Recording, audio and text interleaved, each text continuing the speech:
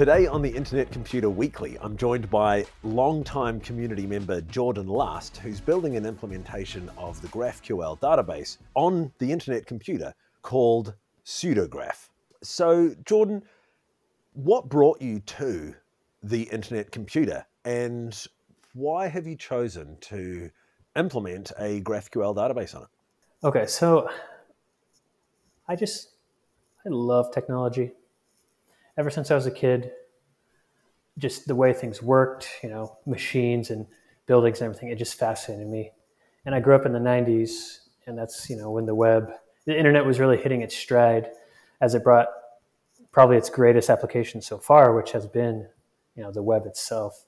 As I was coming into my home and into my school, it just blew my mind, all the things you could do, that you could chat with someone and you didn't even know, who knows where they were in the world. I could chat with the voice actor for Dragon Ball Z. He had like a chat room, and I was just blown away. So I always loved it. And, grew up as everyone does, and the technologies of the day start, becoming more and more a part of our lives. And it came time to go to college or go to university. And to me, it just seemed obvious. I'm going to do something with computers. So I started off in computer engineering, very quickly switched just pure computer science. And, that's where I really got to dive deep into the internet and the protocols, how these things work, how TCP and IP work. And I actually also got involved in my first startup. I've always been entrepreneurial at heart. And, it really was impressed upon my mind how valuable decentralization, how valuable permissionlessness, how valuable open source, all these things, how valuable they are to the world. And I think it's obvious, but I think some people deny it. But these technologies and these concepts have brought unprecedented prosperity to many people and many nations across the world. And it's just beautiful. It's fantastic. It's absolutely fascinating. And towards the end of my degree, for some reason, I was so focused on JavaScript and the web, which was cool, but for most of my degree, I missed out on Bitcoin and Ethereum. I didn't even know they existed. Ethereum didn't exist for a good chunk of my degree, but towards the end it did. And I finally decided, I need to find out what this Bitcoin thing is. Downloaded, as I do to learn things, just downloaded tons of podcasts. Bitcoin, in my opinion, inevitably leads to Ethereum. You at least have to hear about Ethereum with Bitcoin, unless the maxis are really trying to hide it from you, right? But that brought me to Ethereum. That Ethereum brought me to IPFS, and just all these new protocols that, in my opinion, are so far in the progression of mankind. These are the ultimate decentralized protocols and the ultimate decentralized computers. And really, Ethereum and its ilk provide capabilities we have never been, just things that were impossible to do before. The internet is amazing, but it's only one piece. It's only communication of data. That's it. And it does a really good job at decentralizing that. But you need more to create a holistic, web scale, as Dominic Williams likes to say, application. You need computation in a decentralized manner, and you need storage in a decentralized manner if you really want, to inherit the open source, permissionless, decentralized properties that have made the internet and the web great. And, the web is still centralized in many ways, but there is a core foundational piece that is decentralized and permissionless, which has allowed it to, promulgate throughout the entire world. And so, I'd say a few months after I was really diving into Ethereum for the first time, I don't know how I found it, but I was I think I was in my, dorm room, my college house. I think I was even in bed on my phone searching for stuff. I think I was sitting up. Maybe I sat up in awe of what I found. But I remember seeing DFINITY on my phone and just reading the explanatory material. And it was the vision that captured me, right? Just the idea that we could actually decentralize computation and actually decentralize storage and weave those things together seamlessly on top of, the internet protocols that already provide communication. This really seemed like, this is what we're going for. We want TCP/IP, but a whole computer. We want an actual infinitely scalable virtual machine. And so I started diving into the internet computer, everything I could find. Pretty much the only thing you could find was podcasts that Dominic had done, probably a few with you. In fact, I think a lot of the early material is a majority is probably with you and him talking. I listened to everything, and I think I've listened to some of them multiple times, because the way Dominic talks about it, it just really, I don't know, it jives with me. Like, his vision for what he wants to achieve, in my opinion, just goes beyond any other blockchain project's practical vision.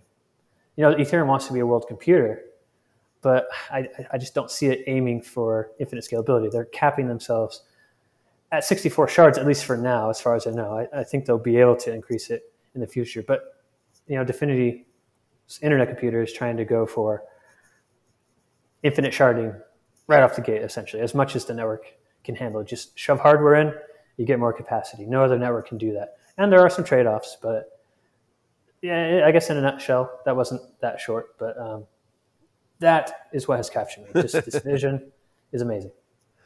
So why does it need a GraphQL database? Oh yeah, so besides all these decentralized computers, GraphQL itself, even on centralized infrastructure such as AWS or Microsoft's Azure, GraphQL just makes your life as a developer much, much, much simpler. Assuming you don't have to actually implement the GraphQL API yourself. If you're handed a GraphQL API, it's beautiful. You can make a web app, you can make a mobile app, you can, on a server, you can communicate with another server, all with a very, very simple query language called GraphQL.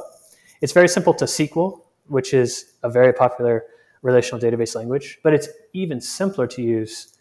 It's even more declarative and flexible in certain ways. Obviously, there are trade-offs, but I really think they've hit a sweet spot.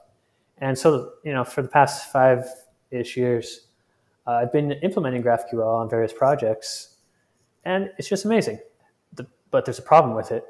You have to implement they call them resolvers, like essentially the back end of the GraphQL queries. You still have to figure out how to hook GraphQL into, a database or a file system or whatever storage mechanism that you're using. And that can actually be a significant effort. And there have been many projects that have popped up to try to fix this. Prisma being one of them, Hasura, PostGraphile, another one called GraphBack. And yeah, there's significant effort with it.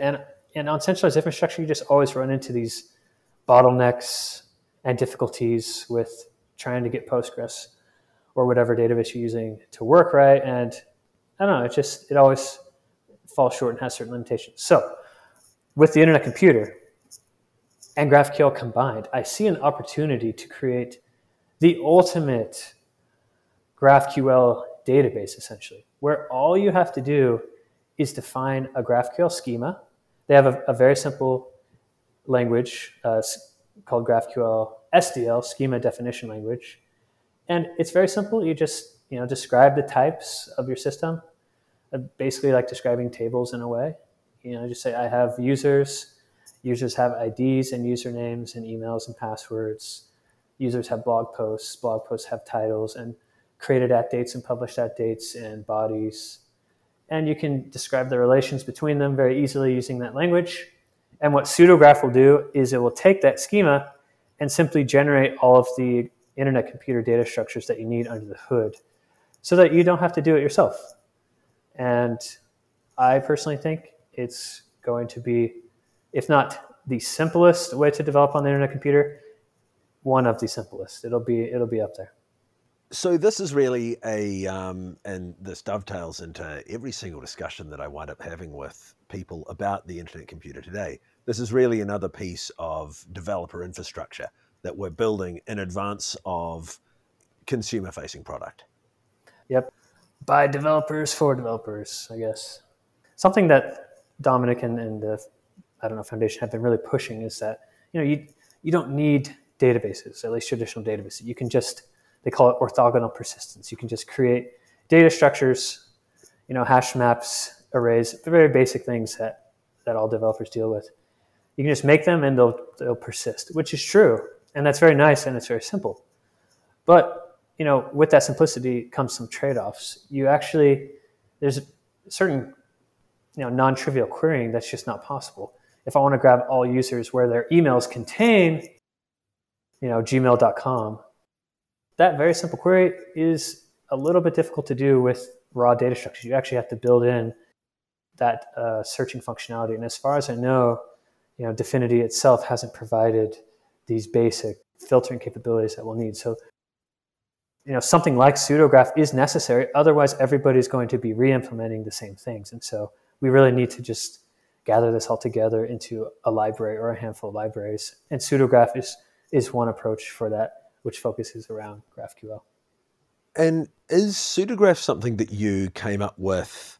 Is it something you had always planned to build, or does it respond to the requests of the community or fellow developers? I have been planning pseudograph since at least 2018. I actually came to the Dfinity office in 2018 and met you, and I was talking about this project. I remember, yeah. Yeah, I hadn't named it pseudograph yet, but I had this GraphQL idea. And I had actually gone to the Ethereum Foundation, I think in 2018, to try to get a grant to build it on Ethereum.